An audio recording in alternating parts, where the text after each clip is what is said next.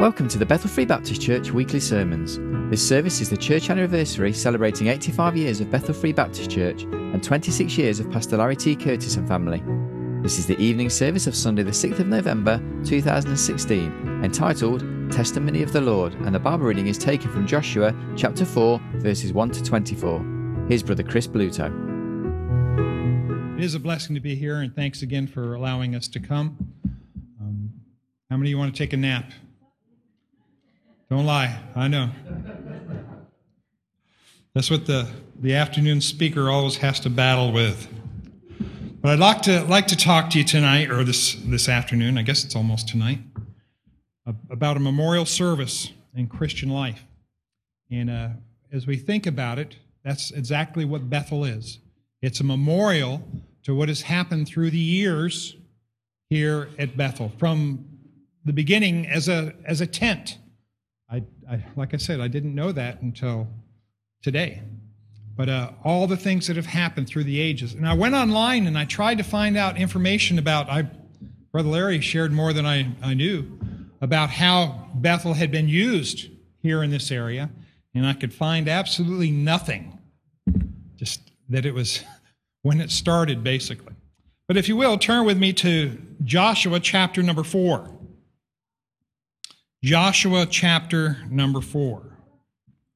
I'm going to read this chapter. And it came to pass, when all the people were clean passed over Jordan, that the Lord spake unto Joshua, saying, Take you 12 men out of the people, out of every tribe a man, and command ye them, saying, Take you hence out of the midst of the Jordan, out of the place where the priest's feet stood firm, 12 stones.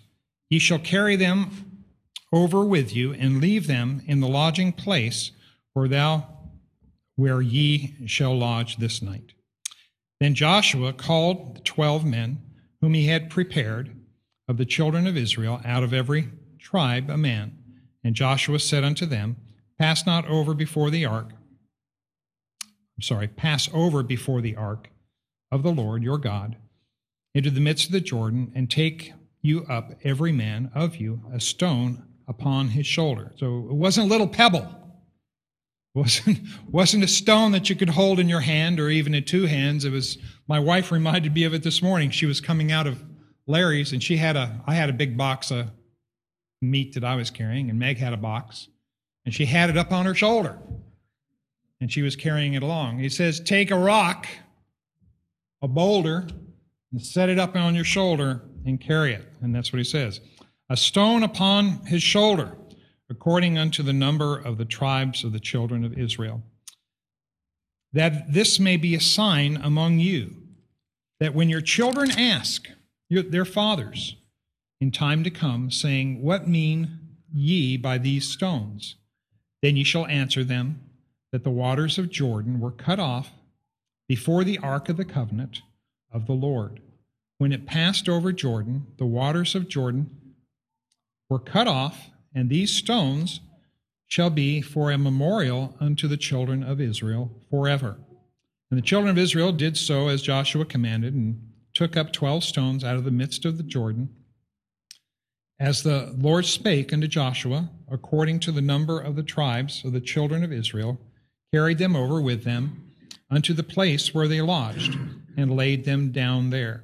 And Joshua set up 12 stones in the midst of the Jordan, in the place where the feet of the priest, which bear the ark of the covenant, stood, and they are there unto this day. For the priests which bear the ark stood in the midst of the Jordan until everything was finished, that the Lord commanded Joshua to speak unto the people according to all that Moses commanded Joshua, and the people hasted and passed over. And it came to pass, when all the people were clean passed over, that the ark of the Lord passed over, and the priest in the presence of the people. And the children of Reuben and the children of Gad and half the tribe of Manasseh passed over, armed before the children of Israel, as Moses spake unto them. About 40,000 prepared for war, passed over before the Lord unto battle to the plains of Jericho. On that day the Lord magnified Joshua in the sight of all Israel, and they feared him as they feared Moses all the days of his life. And the Lord spake unto Joshua, saying, Command the priests to bear the ark of the testimony, that they come up out of Jordan. Joshua therefore commanded the priests, saying, Come ye up out of Jordan. And it came to pass, when the priests that bear the ark of the covenant of the Lord were come up out of the midst of the Jordan, and the soles of the priests' feet were lifted up unto the dry land, that the waters of Jordan returned unto their place, and flowed over all its banks, as it did before. And the people came up out of Jordan on the 10th day of the first month, and encamped in Gilgal, in the east border of Jericho. And those 12 stones which they took out of Jordan did Joshua pitch in Gilgal. And he spake unto the children of Israel, saying, When your children shall ask their fathers in time come, saying, What mean these stones? Then ye shall let your children know, saying, Israel came over this Jordan on dry land. For the Lord your God dried up the waters of the Jordan from before you, until ye were passed over, as the Lord your God did to the Red Sea, which he dried up before us, until we were gone over, that all the people of the earth might know the hand of the Lord that is mighty, that ye might fear the Lord your God forever. May God add his richest blessings to the reading of his word. So here because of their unbelief, Israel was sentenced to wander the wilderness for 40 years. And we know all these happened. Joshua has taken the mantle. Moses did not cross. Those years now expired, and the children of Israel are poised and ready to enter into the land of Canaan, the promised land. They're ready to claim their inheritance, the land that God had promised them. However, before they can enter into Canaan, they must get past one final major obstacle, and that's the River Jordan. Now, we were talking to Nathan last night, and he's planning a trip to Israel. I said, what do you say, it takes 50 people or 52 people with him? But when Meg and I went to Israel in 1993, when Amber was born, we saw the Jordan, and where we went to the Jordan, it wasn't big, it wasn't fast, it was just slow moving. We saw some people get baptized there. But it's different here, okay? Normally, it would not have presented a big problem for them to cross the river. They'd got their feet wet. But now, ordinarily, where they crossed, it was only about 100 feet wide at Gilgal, where they crossed. However, it seems that God doesn't do things small. He does them in such a way that no man can boast that they had done something or that they had accomplished it. And the crossing wouldn't have been such a hard task, but except this time of year when they were crossing it. You see, God brought they brought them down to the Jordan at the time of harvest. And at the time of harvest, this Jordan swells at this particular place to an impassable width of over a mile. That's 50 times wider than it normally is. And it would have been impossible for them to cross it on their own. So there's no way they were going to cross it on their own. They needed some help. They needed supernatural help. And as we just read, God had already let them cross the Red Sea, and he allows them to cross the Jordan here. But we see here a memorial commanded by God. God is the one that commands Joshua to put the stones, to gather the stones to put them at Gilgal. When all the people had passed over the Jordan, they took up the stones, and then they went to where they were going to lodge that night, one man from each of the 12 tribes to cross the Jordan. They grabbed these stones from the midst of the Jordan and carried them. If you think about the size of these stones, they were no small stone. It would not have been a small feat to carry them to Gilgal. I wonder just how many times they had to put them down. Amen? They would have been hefty stones. But the 12 stones picked up from the riverbed became a memorial to God's faithfulness. something they could look at and remember and remind themselves what God accomplished for them. They were set up at Gilgal, which is where they would stop for the night. It's about 8-mile walk. So it wasn't even a small walk. They had to walk 8 miles to get there, and that was about 1.25 miles from where Jericho was. And we'll talk about that in a little bit. But this would be their first campsite. The 12 stones placed in the middle of the riverbed was to commemorate the place where God had dried up the land, and it would not be seen. Joshua did this. He piled the stones up there, and it was for him to know. It was an invisible sign, an invisible memorial as to what had happened on that day. This is where the ark had been held, where he showed the miracle of God's mighty presence and his wonderful care for the children of Israel. To pass on this testimony of God's loving care and his provision. It says in Psalm 78:6, it says that the generation to come might know them, even the children which should be born, who should arise and declare them to their Father, God, to their children. 12 stones. 12 stones gave them a visible reminder at Gilgal.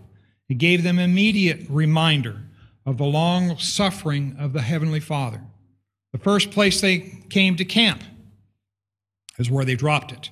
And that's what it says. The children of Israel did so as Joshua commanded. They took up the 12 stones and out of the midst of the Jordan, as the Lord spake unto Joshua, according to the number of tribes of the children, and carried them over with them to the place where they lodged and laid that night. So they built this memorial when they got to Gilgal. It was a sign to the children of the future. This was to be a sign to remind them and to tell them.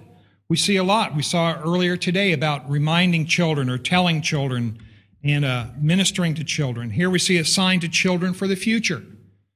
Children always ask those questions. What are the rocks for, Dad? And Dad would tell them what the rocks were for. And this will be a sign among you, that when the children ask their fathers in time to come, what mean these by these stones? And ye shall answer them that the waters of the Jordan were cut off before the ark of the covenant of the Lord, when it passed over Jordan, and the waters of the Jordan were cut off, and these same stones shall be for a memorial unto the children of Israel. A memorial of what God had accomplished. It's a sign that keeps coming around. The word Gilgal, which is where the rocks would put up, meant wheel, coming around and around and around. What do we do every year when we come to this day or around this day? We have an anniversary. We remember the things that have gone on in the past. We remember where Bethel has come from, the place that it came from, a tent that was on this site. I think that's a tremendous story, a tremendous heritage, a tremendous testimony of the people that began the work here. And that's what these stones would have been. Gilgal meaning wheel, it keeps coming around, and they would remember. And when the children asked, they would be able to tell them. And they would be reminded by God's word to tell them what had happened in that place. A mental reminder, if you will. And Joshua, he set up 12 stones in the midst of the Jordan that people weren't going to be able to see, but they knew that they were there. It was something they could think about, something they could consider the memorial that's in the middle of the Jordan River. A memorial to think about. This memorial couldn't be seen, but it could be remembered, only to be pondered on. A place for them to look to. These memorials that God has done a mighty work in their life, in the life of the Israelite children. Remember the miracle of the crossing. This was what they would look at. This is what they would remember when they looked at it. They would remember the overflowing river. All the kids that came by, everybody that came by, they saw what the river was before they got there. And God dried it up. I love the fact that before their feet even touched the water, God took care of it. They never touched the water. They stepped into dry land. God just held it up. And you say, how did he do that? I don't know. I just believe that he did, because that's what the Word of God tells us. The rushing torrent was impassable. It was scary. In Arizona, and in other places, I'm sure, but they have what they call washes. And these are like dry riverbeds. In certain times of the year, they can have flash floods. You don't know they're coming, but all of a sudden they're there. And they're very scary. And if you're in the middle of one of these washes when that happens, it's really scary. And it's scary to think of all the people that tried driving through them, the people that have died doing that.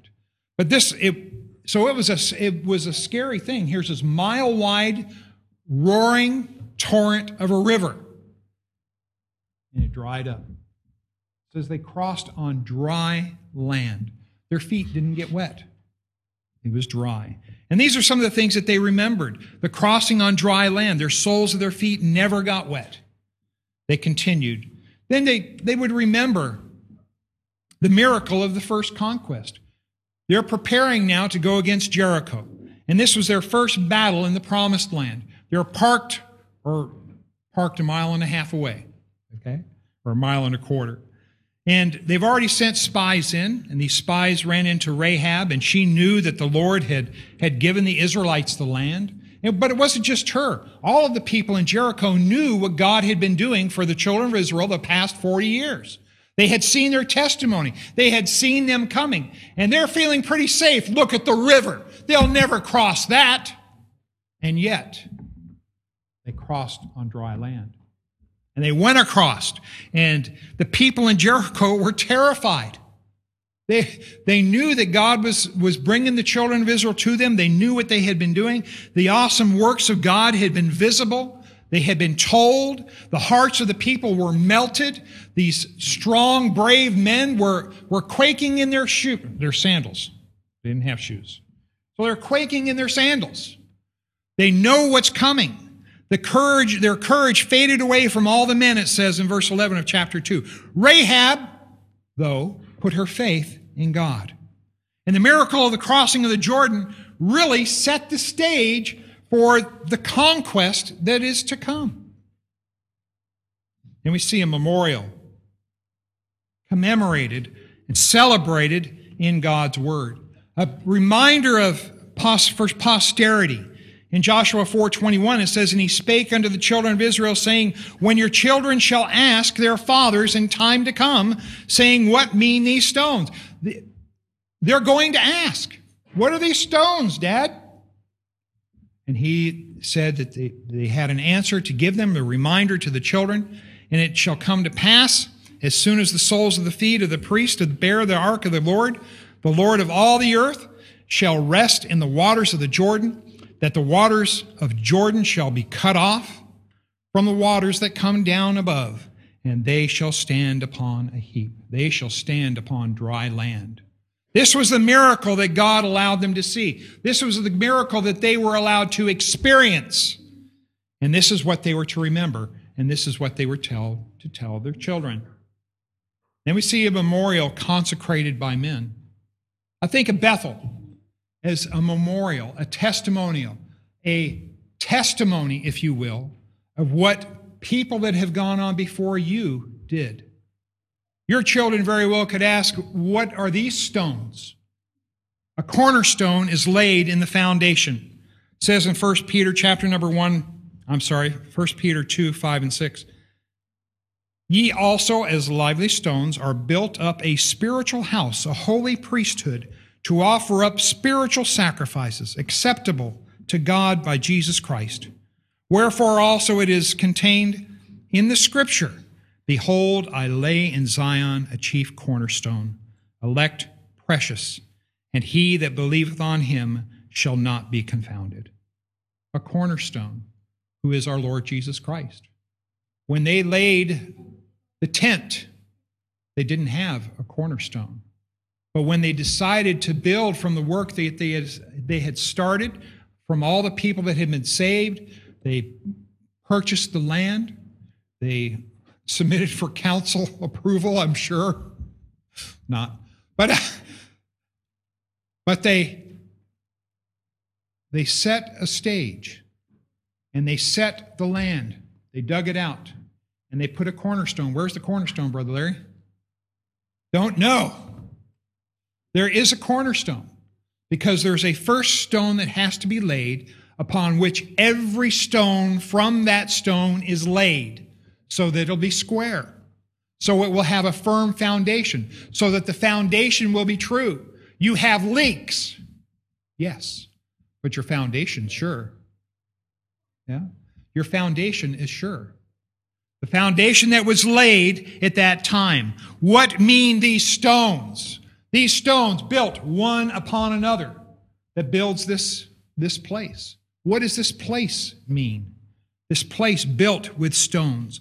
Bethel has been built one stone upon another.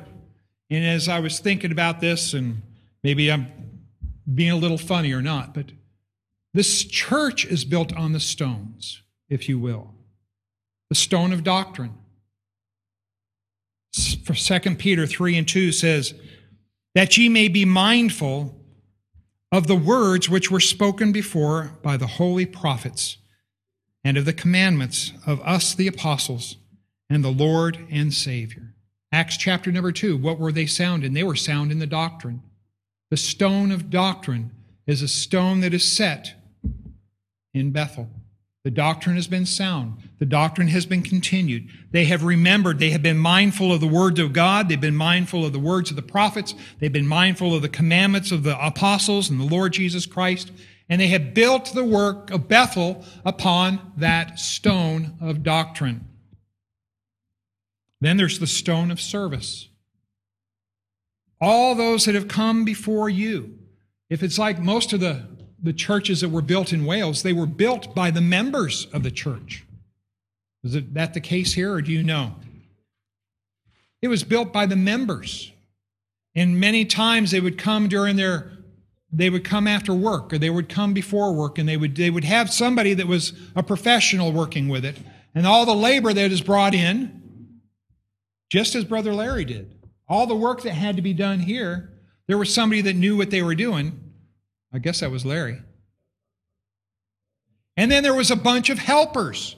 There were a bunch of servants that came along and picked up the stones and picked up the rubble and picked up the benches. They picked up stuff outside, that threw sand in a mixer, threw cement in a mixer. All those things that were done by God's children, God's people. And they were doing service for the Lord. They weren't paid for it. We did get food. We usually got sandwiches for lunch and sandwiches for dinner, and we got sent on our way. Sometimes we got to spend the night. We'd go over and play football Actually, I watched. I didn't play much football. But they were serving the Lord Jesus Christ. They were doing what they could, when they could. There were three main churches that came. I don't know if there were other churches or not, but they would have young men, single guys that would come along. They were the ones that had the muscles, and we let them muscle it.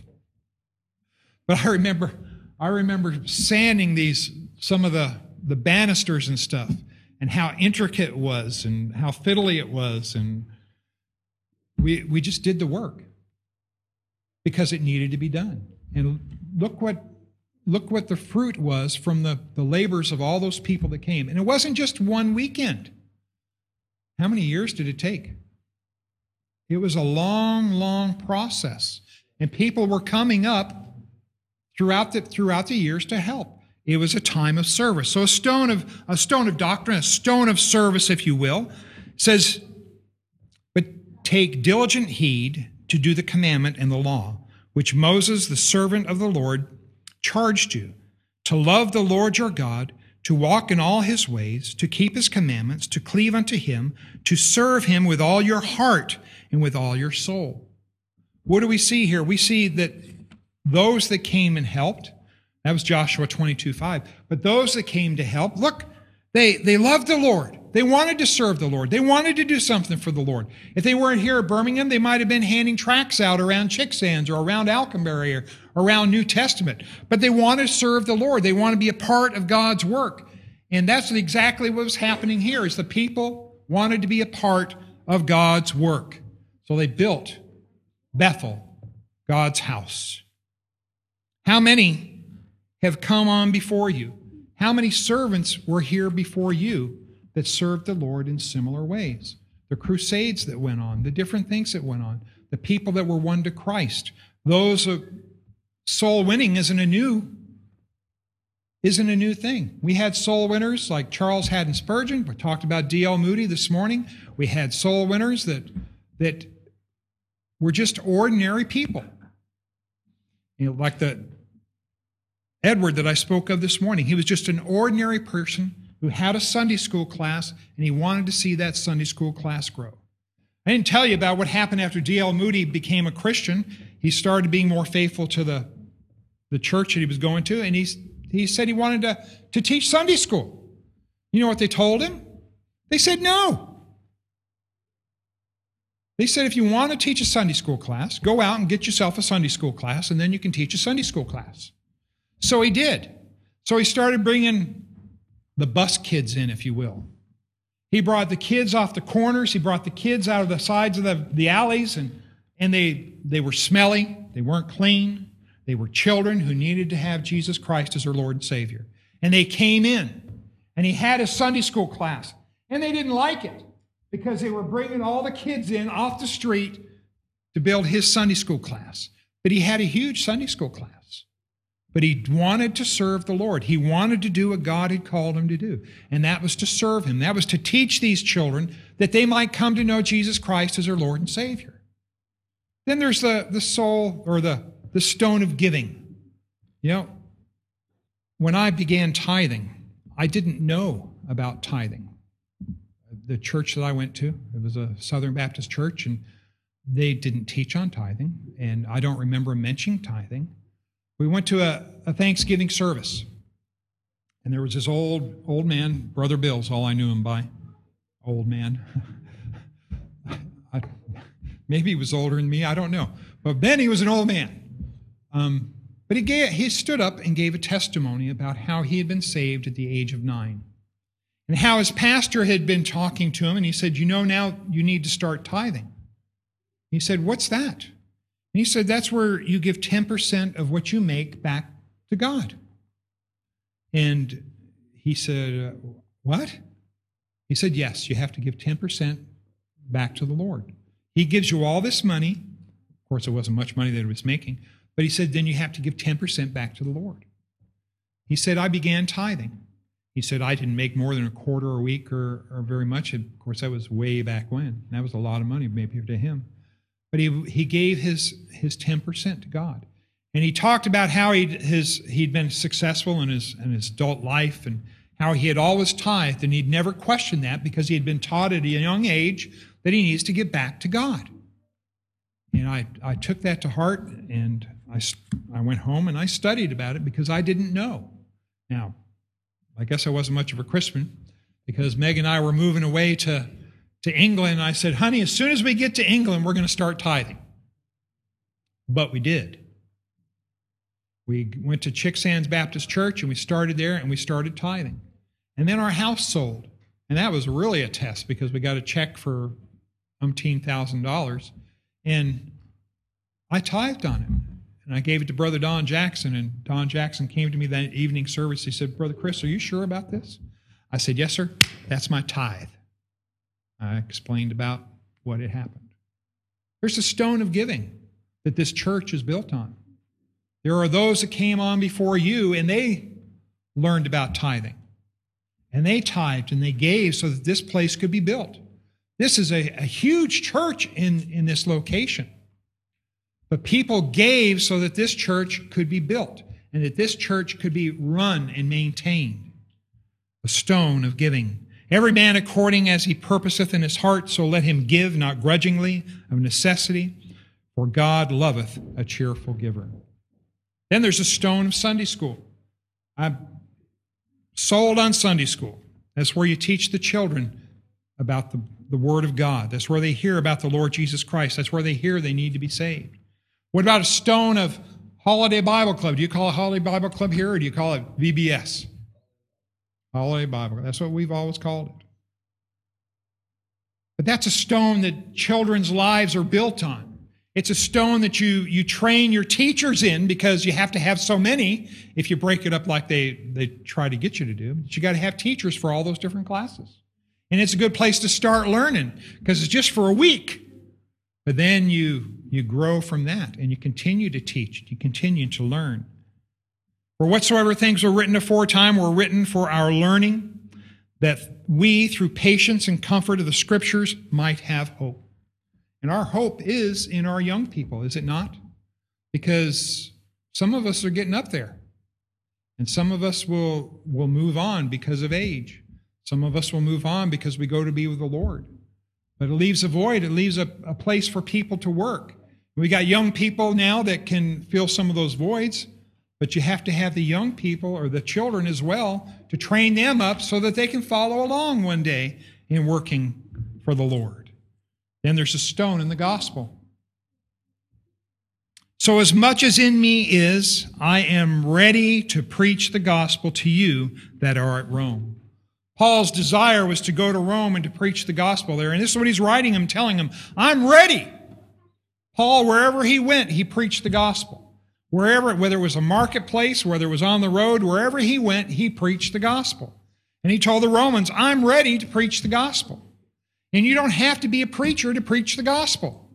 You just need to know what it is, and you need to share what it is with those that you come in contact with. As I mentioned today, God has placed you where you work, where you go to school, where you live, and there are people there that your pastor will never see, that only you'll see. And maybe God has placed you there to tell them about Jesus. Maybe He has placed you there to win them.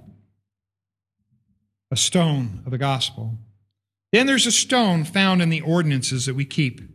And we keep the ordinances. The Lord Jesus Christ gave us the ordinance of baptism and the Lord's Supper. It says in 1 Corinthians 11:24, it says, and when He had given thanks, He brake it and said, take, eat, this is my body, which is broken for you. Do this in remembrance of me. And we partake in the Lord's Supper to remember what Christ did for us. We partake in baptism to be obedient because we're to go into all the world and preach the gospel to every creature. And we're to see them baptized in the name of the Father and the Son and the Holy Ghost, according to the Lord Jesus Christ. These are the ordinances that we're given. We're given these ordinances to remember. We're given these ordinances to be obedient. Then there's the stone of the family. Train up a child in the way he should go, and when he's old, he'll not depart from it. The children are here. You say, well, they're just coloring, they're just fidgeting, they're just talking. You know what? It's amazing to me when our children were coming up, and we'd have the same problems with our kids, keeping them awake, keeping them listening to what's going on. But guess what? They hear a whole lot more than you think they do. And they learn a whole lot more than you think they do. And there comes a time when they turn from that and they start becoming responsible and they start listening and learning. Amen? Then we see it's a perpetual reminder of commitment made. People committed their hearts and their lives and their souls here at Bethel. The memorials were built so they could remember. The memorials were built so that when their children asked, they could tell them. We have God's word that helps us to remember all the things, the mighty works that God has done for us. We have this building here, a testimony of what has gone on before us, a testimony of those who gave their lives serving in this place. And I'm sure there's many. There's many who have given their time, their treasures, their talents to see that this church continued to go on. As Brother Larry said, they saw highs and lows, and when he came here, it was pretty low. There weren't many people attending at all. But look at it today, a testimony of what has happened at Bethel.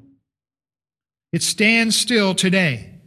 Annually, you take time to remember, to recognize Bethel Free Baptist Church. And when the Curtises came, and aren't you glad he did? A memorial, a testimony, in Ward End. In this community, this place stands. It has been here for so long, it's a part of the furnishings.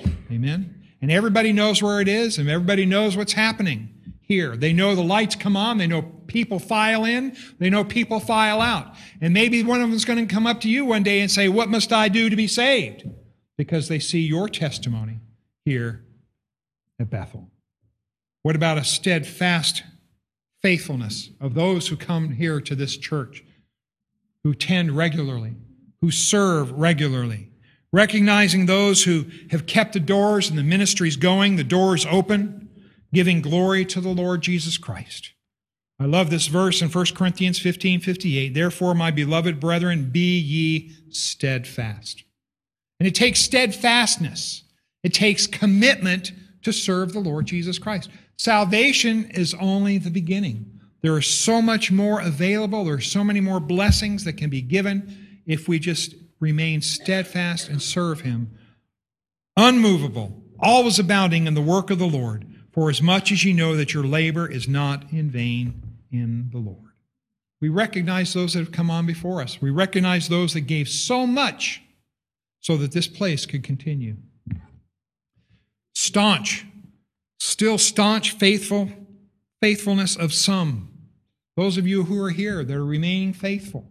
You continue to come week after week after week. You continue to serve. You continue to help in the leaflet drops. You continue to help bringing food. All those things are service to the Lord Jesus Christ, and it reflects on your faithfulness to serve Him. And then there's still Bethel. It stands.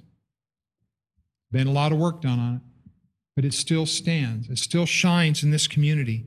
It is a bright beacon shining for others to see what Christ has done for you in this church. I read part of this morning in Matthew chapter number 5. Such a fitting portion of Scripture, such ye are the light of the world. A city that is set on a hill cannot be hid.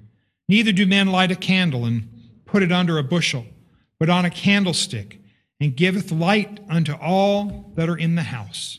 Let your light so shine before men that they may see your good works and glorify your Father which is in heaven. You are the lighthouse in this community. You are the hope of the salvation of those who live around you and in Birmingham, wherever they might come from. You are the lighthouse. This church is a lighthouse for them to come and to hear about the Lord Jesus Christ. We see a powerful divine reminder that all people of the earth might know the hand of the Lord that is mighty, that ye might fear the Lord your God forever. Joshua 4:24. This place is a reminder of what God has done. It is a reminder of what God is doing, and it is a reminder of what God is going to do. A powerful divine reminder. It says in Jeremiah 32:40, it says, I will make an everlasting covenant with them, that I will not turn away from them, to do them good, but I will put my fear in their hearts, that they shall not depart from me. To have a respect for the Lord Jesus Christ and to stick to doing what He has called us to do, to have that commitment, that faithfulness. Next, we see a memorial of the continued work of the cross. The cross continues to do its work. It continues to draw people to it in the Lord Jesus Christ. He has sent us to preach the gospel in this community, in this place where you minister, in this place where you attend. It says in Romans 10:15, and how shall they preach except they be sent? As it is written, how beautiful are the feet of them that preach the gospel of peace and bring glad tidings of good things. You don't have to be a pastor to preach. You don't have to be a preacher to preach. We just have to proclaim the good news of Jesus Christ to those around us. He has made it the greatest necessity that people come to know Him as Lord and Savior. If we would just remember what the alternative is if people do not come and know Christ as their Savior. For though I preach the gospel, I have nothing to glory for. Necessity is laid upon me, yea, woe is me, if I preach not the gospel. Woe is me, if I preach not the gospel. Maybe you're here today and you've never trusted Jesus as your Savior. As Brother Larry said this morning, it's the greatest thing that you could do is to come and trust Him, to believe on Him, to accept Him as your own, because He loves you so much and He doesn't want to see you spend an eternity in hell. Amen.